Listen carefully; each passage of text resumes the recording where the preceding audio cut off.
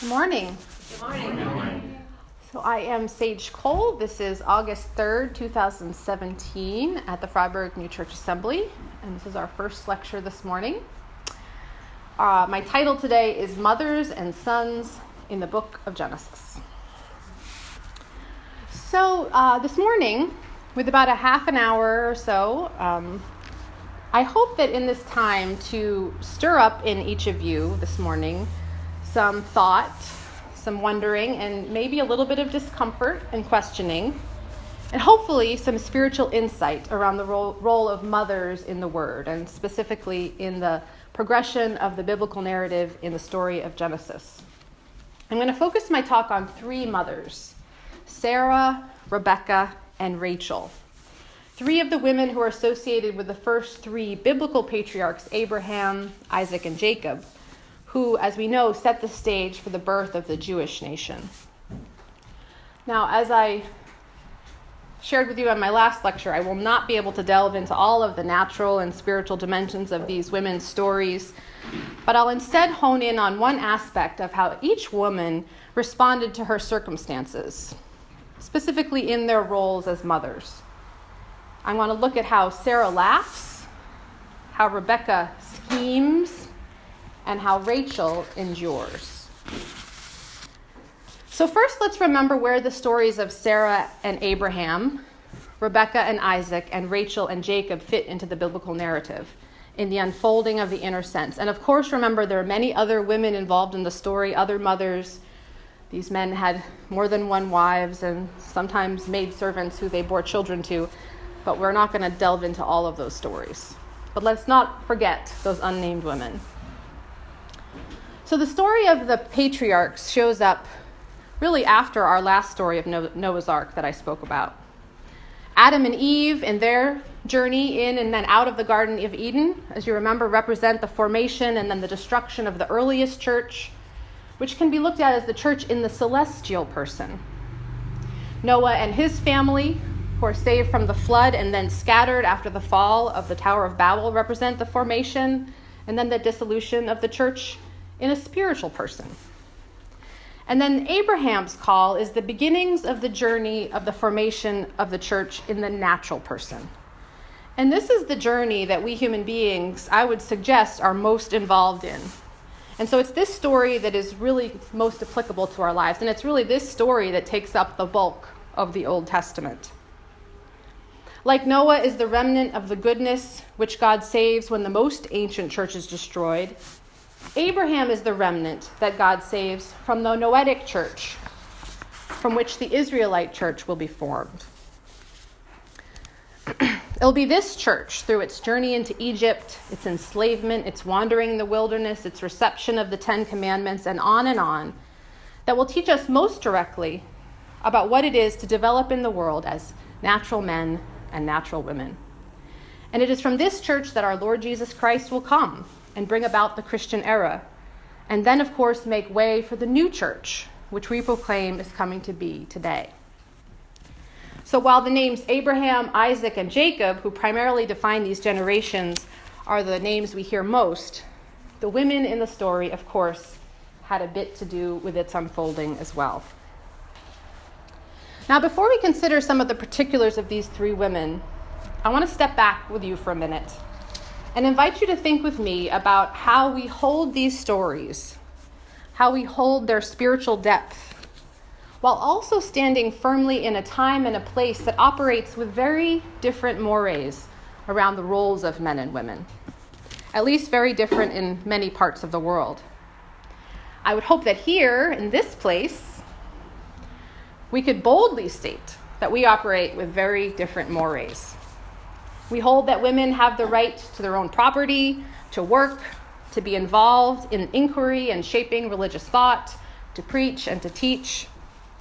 And conversely, we believe as well that men can be nurturers, that men can be fully involved in the raising and care of children, even the upkeep and beautifying of the home, even sewing or handcrafts if they so choose. Not only do we live in a time and a place and a community where men and women are enabled to flip-flop and share the roles associated with being out in the world and in the home, with being in their intellect and in their will, we also live in a time and in a place and in a community where all of our efforts and motivation are no longer centered around the bringing forth of as many children as possible, or the taking over and inhabiting of a new land. While there were deep divisions between the roles of men and women in biblical times, in one way they were very united because they shared a primary purpose, the motivation of giving birth to children and caring for the next generation, making space for them to live and thrive. While certainly this remains an aspect of our human societies today, lest we all die out, there are now all sorts of other pursuits that we can lift up as central for the next, other than bringing up children. In some ways, this is a gift. Human beings now have time to explore creative pursuits. But in other ways, in my estimation, sometimes this is a curse. Sometimes we've lost sight in our current time of this primary objective of the human journey: caring for the well-being of future generations. Sometimes we think our purpose in this life is more about our own happiness, our own glory, power, esteem, or success. And we're not always keeping in focus how what we do today impacts what the generations of those beyond us will experience. I offer that as something from the biblical narrative that perhaps we would want to think about and care for more in this time and in this place. But from my perspective, aside from this small jewel, and maybe there are other things that you all treasure from biblical times that you would like to bring forward, but for my money, that's the one that I will lift up. But other than that, I really would not wish to go back there. There isn't, from my perspective, a lot to treasure about how these early people operated, or much that we would want to repeat. And in fact, there's a lot that's quite distressing. I often wonder why God would cause us to continually return again and again to these ancient stories, even with the revelation of the inner sense, when they depict a world that is wrought with so much inequality and injustice. I do take great comfort in Swedenborg's revelation of the inner sense and its thrust always towards growth and movement. Its call to a new church, to a holy city beyond the divisions and injustices of the past. And yet it is the stories of all the ways that this holy city has not yet come to be where we spend a lot of our time. This feels most apparent to me when we're taking on the task like this one for today of studying the stories of women. While some, like those I will speak about this morning, are given a more complex narrative, more of a role in the story, many of the women are unnamed. As I was preparing my lecture today, I couldn't help but think of the generations of women, not in our very distant past, that have gone unnamed, right here in our own community. Women whose stories have gone untold, whose wisdom has not been recognized, whose voices have not been heard. While at this year's FNCA session, 7 out of 19 of the lectures will be offered by women, which is a pretty estimable ratio, I suppose. I wonder if there's been a year when that ratio has even approached half. And there were certainly decades when the ratio was most assuredly 0. I can't help but think of Reverend Louis Dole and Anita, and their pivotal role in the formation of this camp, and the development of the church and its theology and understanding.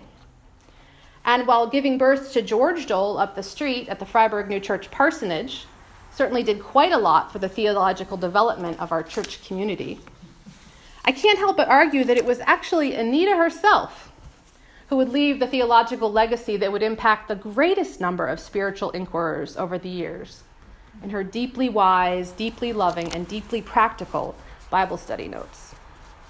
How many of you here have consulted the Dole notes? How many of you consult them regularly? And yet, to my knowledge, I imagine Anita was not invited to speak in the lecture hall. I hope I'm wrong, and I'm happy to be corrected, but I don't believe she ever gave a lecture. Not lifting up and honoring, making space for and respecting women's wisdom and intellect is one of the harms of the patriarchal culture that we continue to seek to transform.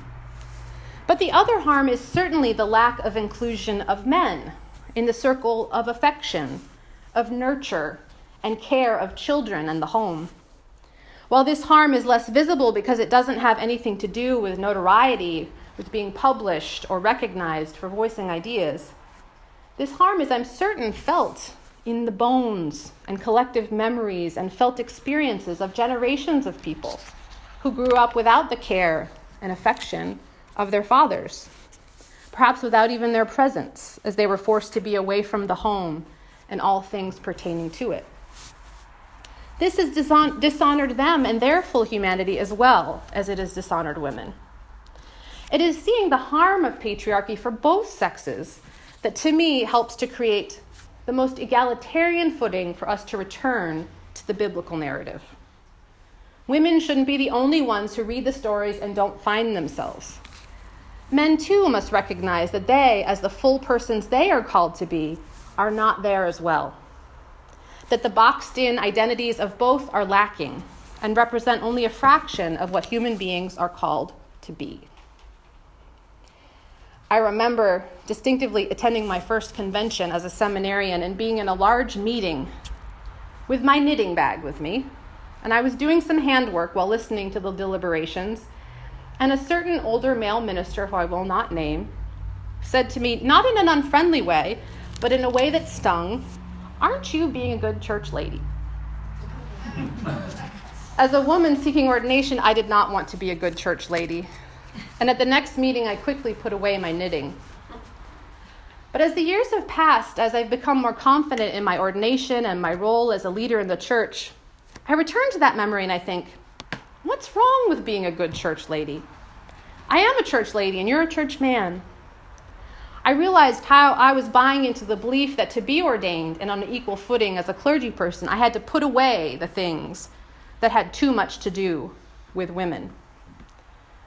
This has characterized a lot of the women's movement, that we can be as powerful and strong and capable as men, that we can do it all, but we need to do it all the same way that men do it.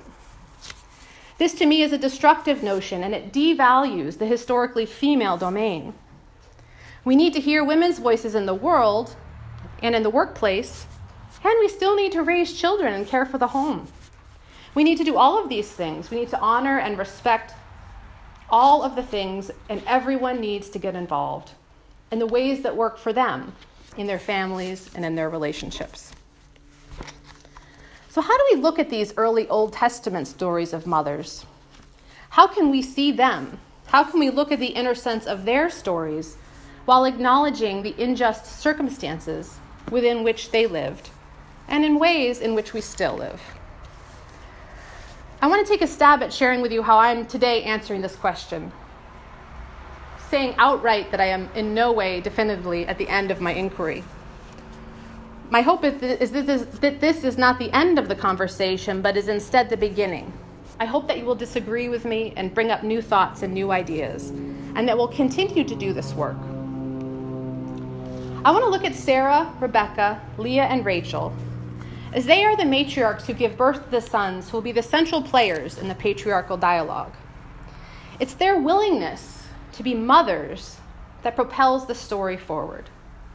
And at a time in history where the ability to bear children, specifically male children, was the central goal and aim of life, it was attending to this work, their birthing and care of their sons, that grounded this purpose and mission.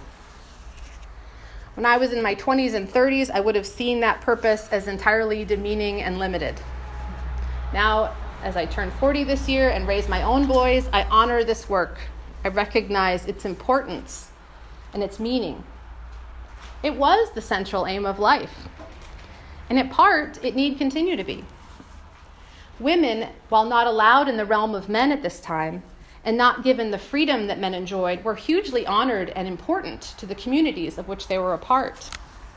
Men had certain powers and freedoms, but also they had their own responsibilities that limited them and shaped their role. The roles and expectations of life were much more fixed, and it is within these roles and expectations that the story unfolds. And much of what makes the stories interesting is the way that the women in particular often defied these expectations. just as Jesus would come and defy the mores and expectations of his time to continue the work, the central work of the biblical narrative and of the faith journey of moving the world forward in justice and in love. So let's first look at Sarah. We got a little taste of her this morning in our chapel service. Sarah laughs when she overhears the three angels who come to visit Abraham's tent, who tell him that in 1 year's time, at the age of 90, she will bear a son. She laughs, and then she later lies about it when questioned, for fear that we might suppose of being flip, of not trusting that all things are possible in God's eyes. Laughter, whether her laughter was out of incredulous joy, out of sarcasm, out of disbelief or irony, it's a spontaneous event. And when laughter comes to Sarah, it's this laughter that characterizes everything about the birth of her son. Isaac will be named from this laughter. This laughter, when we all experience it, can at times touch on the truth being beyond what we see, being seemingly impossible or hilarious. And yet it is the seemingly impossibility of laughter, this impossibility that makes it possible for Sarah to birth her child and that characterizes everything about her delivery. I wonder if you can think of a time in your life when you have been given the information that something incredible will happen that you could not imagine. If maybe it was a nervous laughter was your response. How could this be? How could this be possible?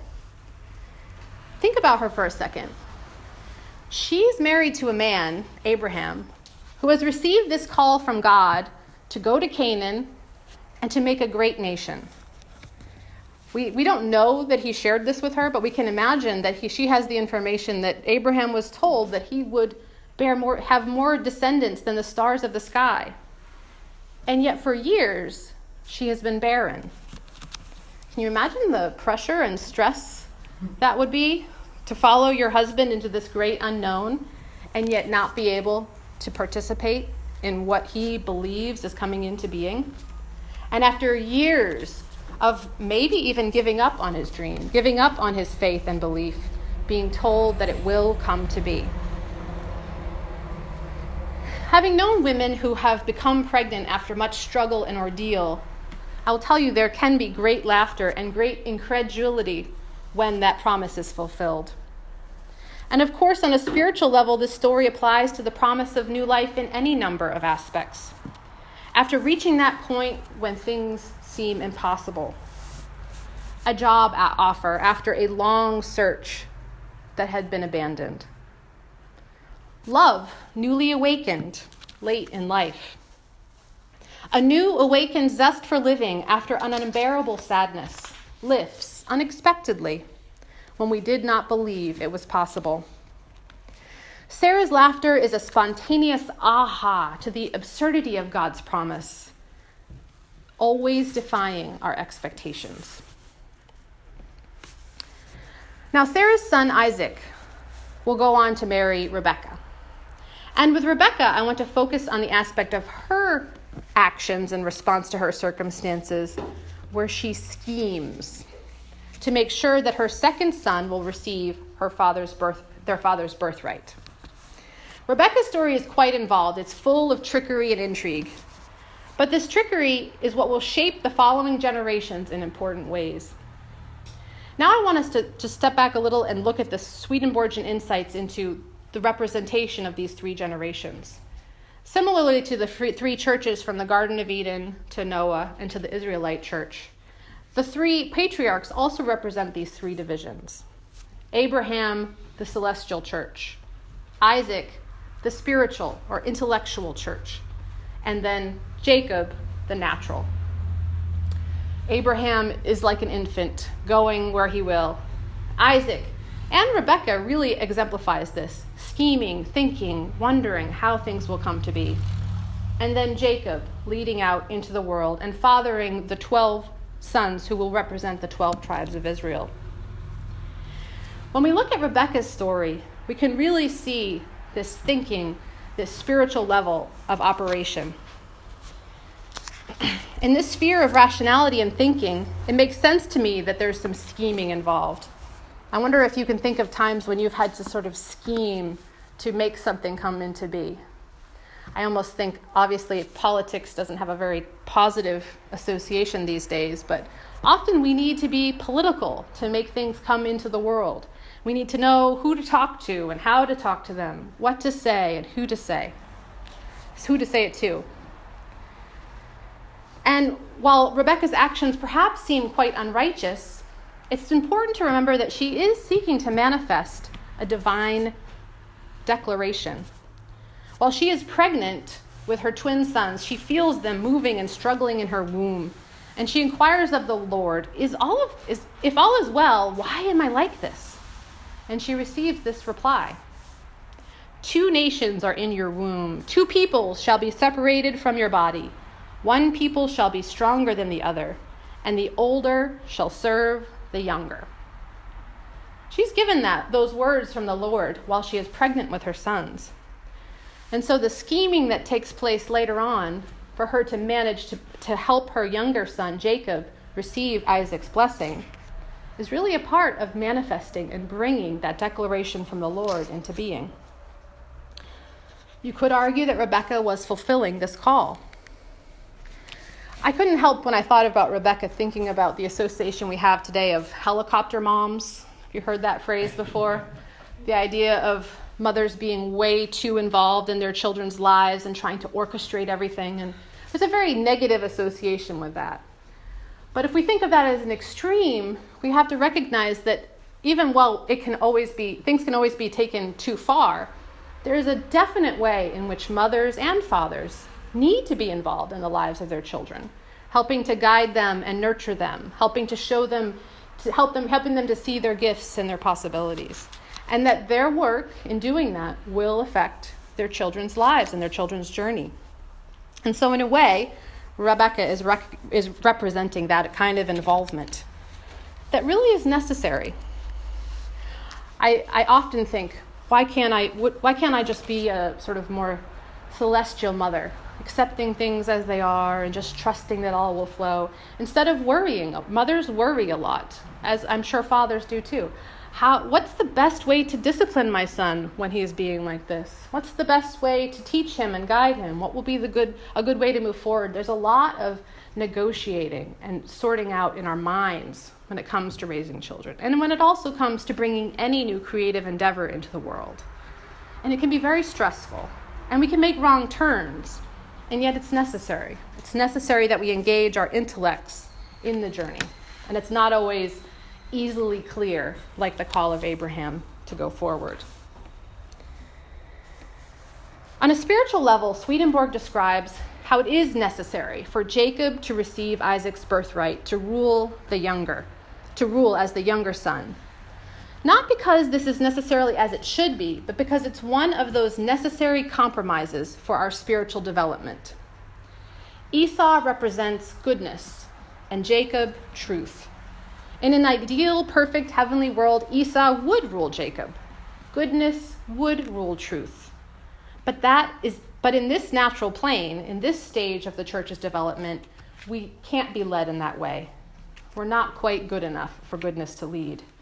We need truth to go first. Jacob must be first, even though it requires all of this intrigue for it to happen.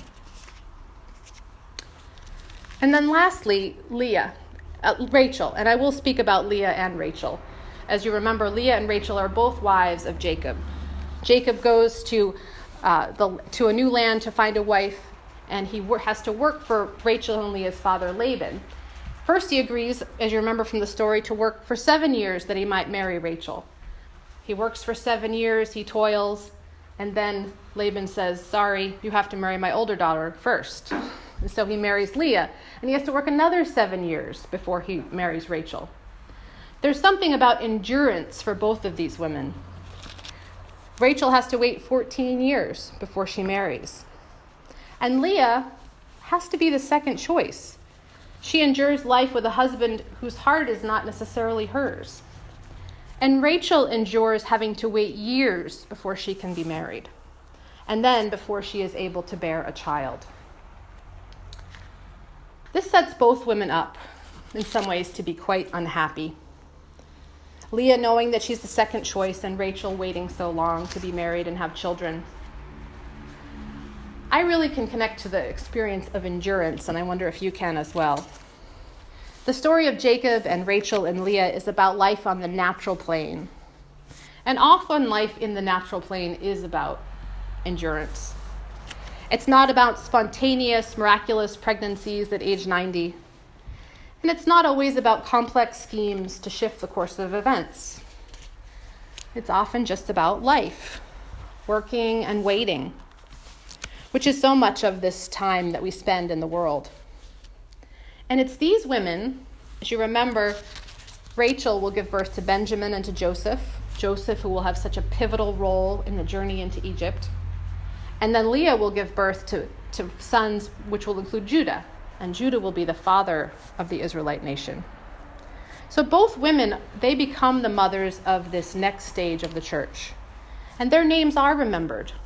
Their heritage persists. Sarah's laughter, we remember. Rebecca's scheming, and Rachel and Leah, and their endurance. Their legacies for not just women, but for all of us. And as we know, this biblical story is for all of us. The story of men is not just for men, and the story of women is not just for women. They're stories that have to do with each of us. It's a story of where we've been. It's a story of parts of who we are. But I really hope we can all acknowledge and hold that it's not a story of all we can be. That story is not yet told. Each era of the church is always striving beyond what was before, striving towards a better, freer, more wise, more loving world, and that continues today. Even as I sometimes fear that returning again and again to these old stories can be harmful to us, as we seek to grow beyond injustice and inequality and oppression, as we seek to overturn these limited, constricting roles, even as I fear that returning can bring us back, perhaps it's returning again and again with more people, with more varieties of people that will help us to evolve our consciousness further. As the ranks of biblical scholars begin to grow and diversify, as we continue to return to these ancient texts together, perhaps that's what's important. Because there certainly is much damage that can come from forgetting where we've been. As we bring everyone to the table to speak and to listen and inquire into our spiritual heritage, to see what it was and to together shape what it will be. Swedenborg really helps us to point towards a new way of seeing into the spiritual realm, to the patterns of human life, into the biblical story where differences are valued, where male and female are a complementary whole, where love and wisdom are distinguishably one. And yet, of course, even as he points us to this more beautiful potentiality, he himself has flaws. He bases his understanding of men and women on bad science, as Devin pointed out the other night, and also on observations of men and women in a particular time in a particular place. And I think I do have time to read my favorite passage from Divine Love and Wisdom, from Conjugal Love, that grated on me from my 3 years of seminary, that I think we just need to remember he did write. With all of the beautiful descriptions of this complementarity, he really describes men and women in terms of how they function in a particular time and in a particular place. So here we have his description of men and women. A male's motivation is wanting to know, understand, and become wise. To know in childhood, to understand in adolescence and young manhood, and to become wise from young manhood to old age. This shows that his nature or disposition inclines towards forming an intellect. So it means he is born to become intellectual. But this cannot happen except out of love. So the Lord adds love to him too, according to his reception, that is, according to his wanting to become wise. A man applies himself to things that are intellectual, or where intellect predominates. Most of them are in the market and the public interest. His manner always comes out of a predominance of intellect. That is why the activities of his life, which are to be taken as his manner, are rational. And if not, he wants them to seem so. You can also see a masculine rationality in every manly quality he has. His figure is different and quite distinct from a feminine figure. In addition to this, he has fertility. This is from no source other than intellect, for it is from the truth that comes out of good in him. By the same token, a woman is born to be willing in response to a man's intellect, or in other words, to be the love of a man's wisdom, because she is formed by his wisdom. This too can be demonstrated from her motivation, the way she applies herself, her manner, and her figure. A woman's motivation is an inclination to love knowledge, learning, and wisdom, not in herself, but in a man, and thus to love him. For you cannot love a man just for a figure that seems human, but for the endowment that makes him human. A woman applies herself to things done by hand, called sewing, embroidery, and so forth, for clothing, beautifying herself, and increasing her attractiveness. She also applies herself to the various jobs known as domestic, that are attached to men's jobs, called again jobs of the market. Women get this from an inclination to join together, be wives, and in this way be one with their husbands. Really struggled with that one in seminary.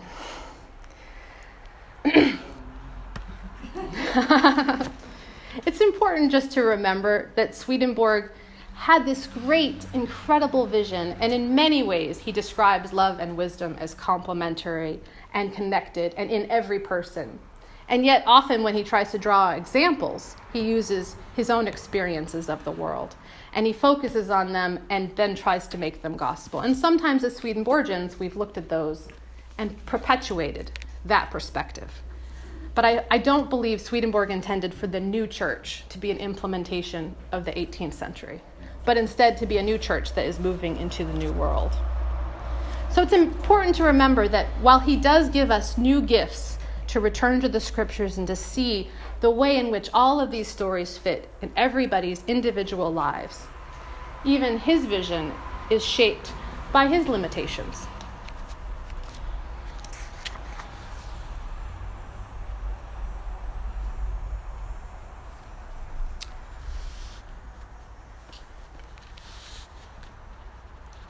I guess that's all I want to share about that. The last thing I want to say is that at this last year's convention, I was sitting in the community with Reverend Anna Woofenden, and we were both doing our handcrafts while the meetings were going on. And we looked at each other and said, this is as it should be.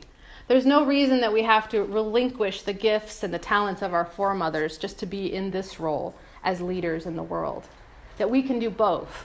And I think that is one of the ways that this new church is coming into being. That we all need to recognize the importance of all of the realms of life, the home and the world, speaking and listening, love and wisdom, and see how those are manifesting in each of us individually and as a community. And honor those women of the past and the ways that within the circumstances they had for themselves, they lived by the best that they knew and sought to follow the Lord. And then see how we are being called to follow the Lord today. Thank you. Happy to.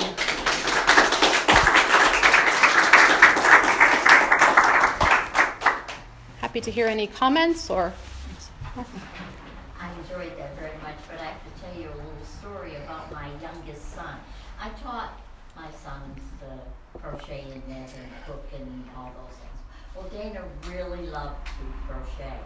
So when he first got together with Sue and they first started their home life together, she was crocheting after that. So each night they would bring out their yarn and their crochet hooks, and he crocheted in African and she crocheted. That's wonderful. It's not only, you know, yeah. Men can they can take on those kind of roles also. Right. Thank you, Martha. Dave? Here at the assembly, when I was much younger, I used to think it was impolite for people to be doing something else while they were in a lecture. Uh-huh. And then I finally learned and was told that it helps a lot of people concentrate their mind on the lecture if they do something with their hands. Mm-hmm, mm-hmm. Sure. Okay, the story of Isaac's the long wait for Isaac's coming into the world is similar to the long wait that brought Samuel into the world Mm-hmm. and other significant prophets. Yeah. That was what I got out of those kind of stories.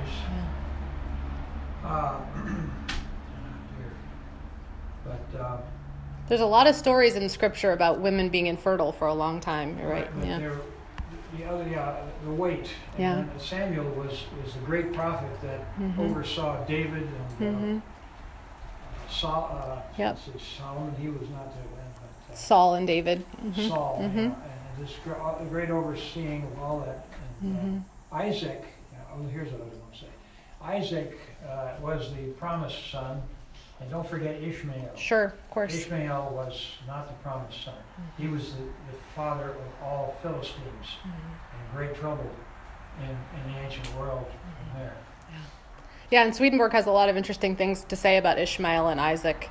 In that era of the spiritual church being about the intellect, he describes Ishmael as like really the physical, means this, whereas Isaac is sort of the higher intellect, The looking at spiritual love. lineage. Yeah, there's a lot. I would love to get into all of the other figures because there are so many other women in the story that give birth to children that affect the whole journey. Yeah, to the Today's Arab terrorists are derived from Ishmael. Well, and that's one of the things we believe today, exactly, that there are these communities that affect how we live today. Right. Anything else? In the back? Hi. Hi. I was just thinking about the laughter thing and how what I thought of was that, what brought on the laughter was probably fear and sure. that nervousness. But Yeah. it made me think about all the characters that women play, having to follow their husbands into the flood, and then to have this child, having a child in their 80s, and so on and so on. The things that women had to bear up in the name of, like that reading. Right. Being apart for their man. Yeah, in general, with looking at these three stories, I couldn't help the way it's shaped. The men sort of hear from God and then they kind of go. And the women have a lot of work to do behind the scenes, bearing the children, and then Rebecca's scheming. It's an interesting, it's not spoken of, but I think they had a harder lot, that's all. Yeah, Jane? I love the comment you made, because we talk all the time about the importance of truth leading. Yeah. And the way I heard you say this is, this is necessary at this stage. Right. But you think about a world with good leading, Yeah. it just opens up this whole different way of looking. Yeah. Anita writes about this in the Dole Notes that, in heaven, Esau will be in charge. In heaven, Esau will lead, but in this world. Our goal is to bring heaven to earth. Exactly. So maybe it's happening already. I don't know. That's certainly one of the Swedenborgian understandings that I think we could develop further when we think about how men and women relate is everywhere. Love is the stuff. Love is the substance. Truth is just the form of that love and is nothing without it. And if women represent that more directly and they've been out of the picture and pushed aside, then there's a way in which that could certainly be a part of this new church. Redwing? Actually, my first name is Rebecca. Oh, okay, Rebecca. Hebrew Rivka. Uh-huh. But, which I love that story about her. Yeah. And one of the things I just want to lift up is that I see her scheming as part of her intuitive knowledge about her sons. She knows both sons very intimately, and in a sense she knows that Jacob is more suited to be in that role as, the role of that. Esau was, I'm kind of confused as to why Esau is represented by Swedenborg as goodness, because he was a little devil. He was rough, yeah. He was out to, undo his little brother, and Right. he just literally threw him in a pit and that kind of thing. Right. Well, I think there's, the parallels are good, truth, will, intellect. So he's very associated with willfulness and the way he'll sell his birthright very quickly. And I think that's a good point. He's not that good, which is why he can't be the leader, because our goodness wasn't very good at that point in Right, history. So in a sense, I just want to lift up the intuitive knowledge that women have of their children, and sometimes having to manipulate their husbands really good and quite a creative way Uh-huh. to kind of get that accomplished and to move. It's an interesting things perspective. to where they should be. Thank you. I just really admire that. Yeah. Thank you. Well, and certainly in a time when they didn't have a lot of power, Right. probably that was the only way to get anything done was behind the scenes. Hugh? A couple of things in the Jacob Esau story. Jacob representing truth, he had to take the lead Right. for a period of time, but later on when he returns to the land of Canaan, he has to submit to his brother, Right. which does signify then that love Right. must be the leader. Right. But the other thing is that there were a number of times where the Lord was telling, for example, Abraham, listen to your wife. For example, Abraham did not want to send away Ishmael. Right. And the Lord said, Right.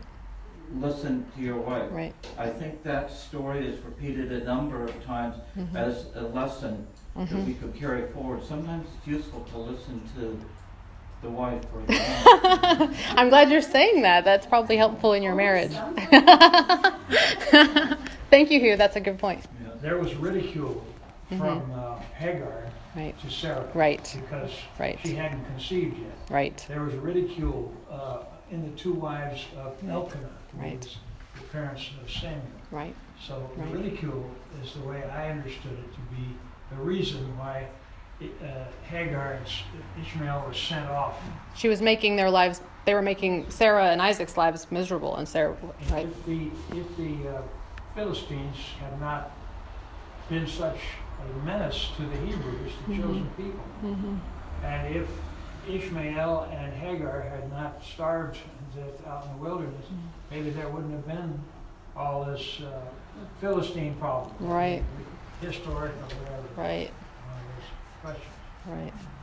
Nancy. Yesterday was Annunciation Day, and the whole idea was that Mary was willing, and that's what she said, "Thy will be done." And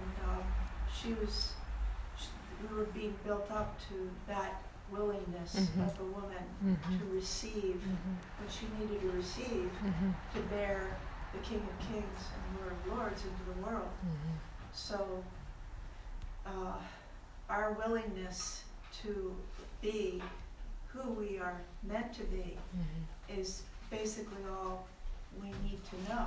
It's pretty central. If we don't have that, we don't have much, do we? Nothing. Yeah. And in the Catholic Church, I think Mary, she holds a really lovely place for women. And that's one thing in the Protestant Church where we have the great story of Swedenborg seeing Mary in heaven, and she's just like, it's not about me. She's very humble, and I'm not a great person of heaven. And while that humility is beautiful, we don't have like a really good feminine symbol within our right, which I think is a challenge for us. Anybody else? Devin? Sage, I just want to thank you so much. It's very beautiful, and it's helped me too. I continue to wrestle sometimes with the utility of some of these stories, locating myself beyond reading it through a very doctrinal Swedenborgian lens about regeneration, and you've helped in my own reclaiming of some of these things. I love your statement that I want to have it as a bumper sticker, maybe on my office door. Swedenborg did not intend for the new church to be an implementation of the 18th century. And I'm just wondering because this is such a rich way of expanding the role of mothers with these three figures that laugh, scheme, and endure, where you would go if you were to expand this in the Bible, if this project has helped you think about, you mentioned Mary or other future mothers. Right. If you were to go further with this, where would you take it? That's a good question. I don't know. I mean, honestly, as you probably heard, that my lecture focuses on them only this much, and then I'm giving you a lot of context around how I'm trying to approach this. I'm really only starting to scratch the surface. I think it's really challenging because there are rich stories of women in the Bible, but they're limited. And as you said, in our Swedenborgian understanding, it's these great figures that are primarily male that represent these stages of development. But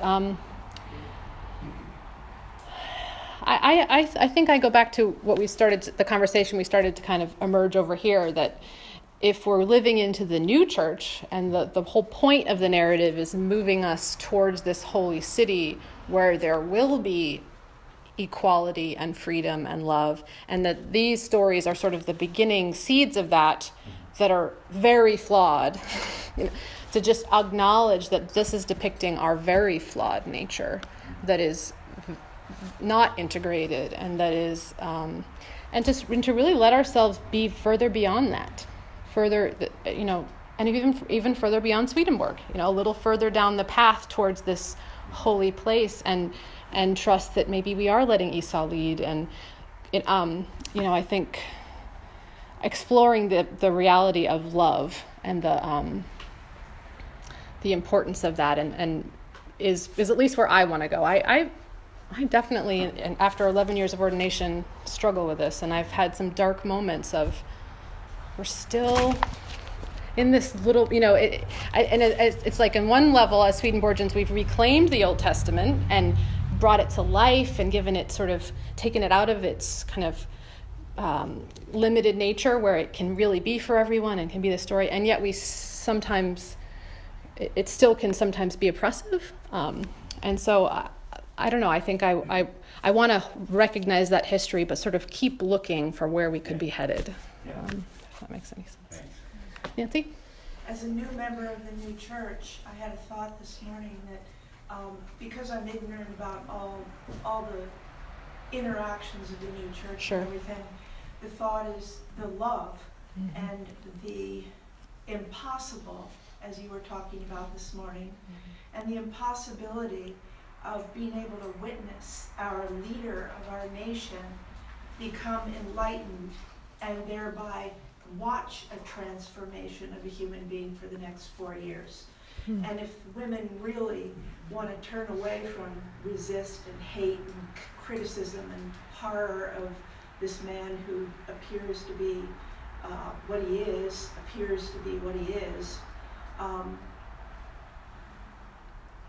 I think for us to transform to that prayer for this leader would be an act of love. And the one reason I did vote for him, because I didn't like the way he talked either, but the one reason I did is because I heard him say, I love the American people. And I thought he was telling the truth, but I don't know. And so that's something I'm offering up to the new church too. It says when 2 or 3 are gathered in my name, there am I also.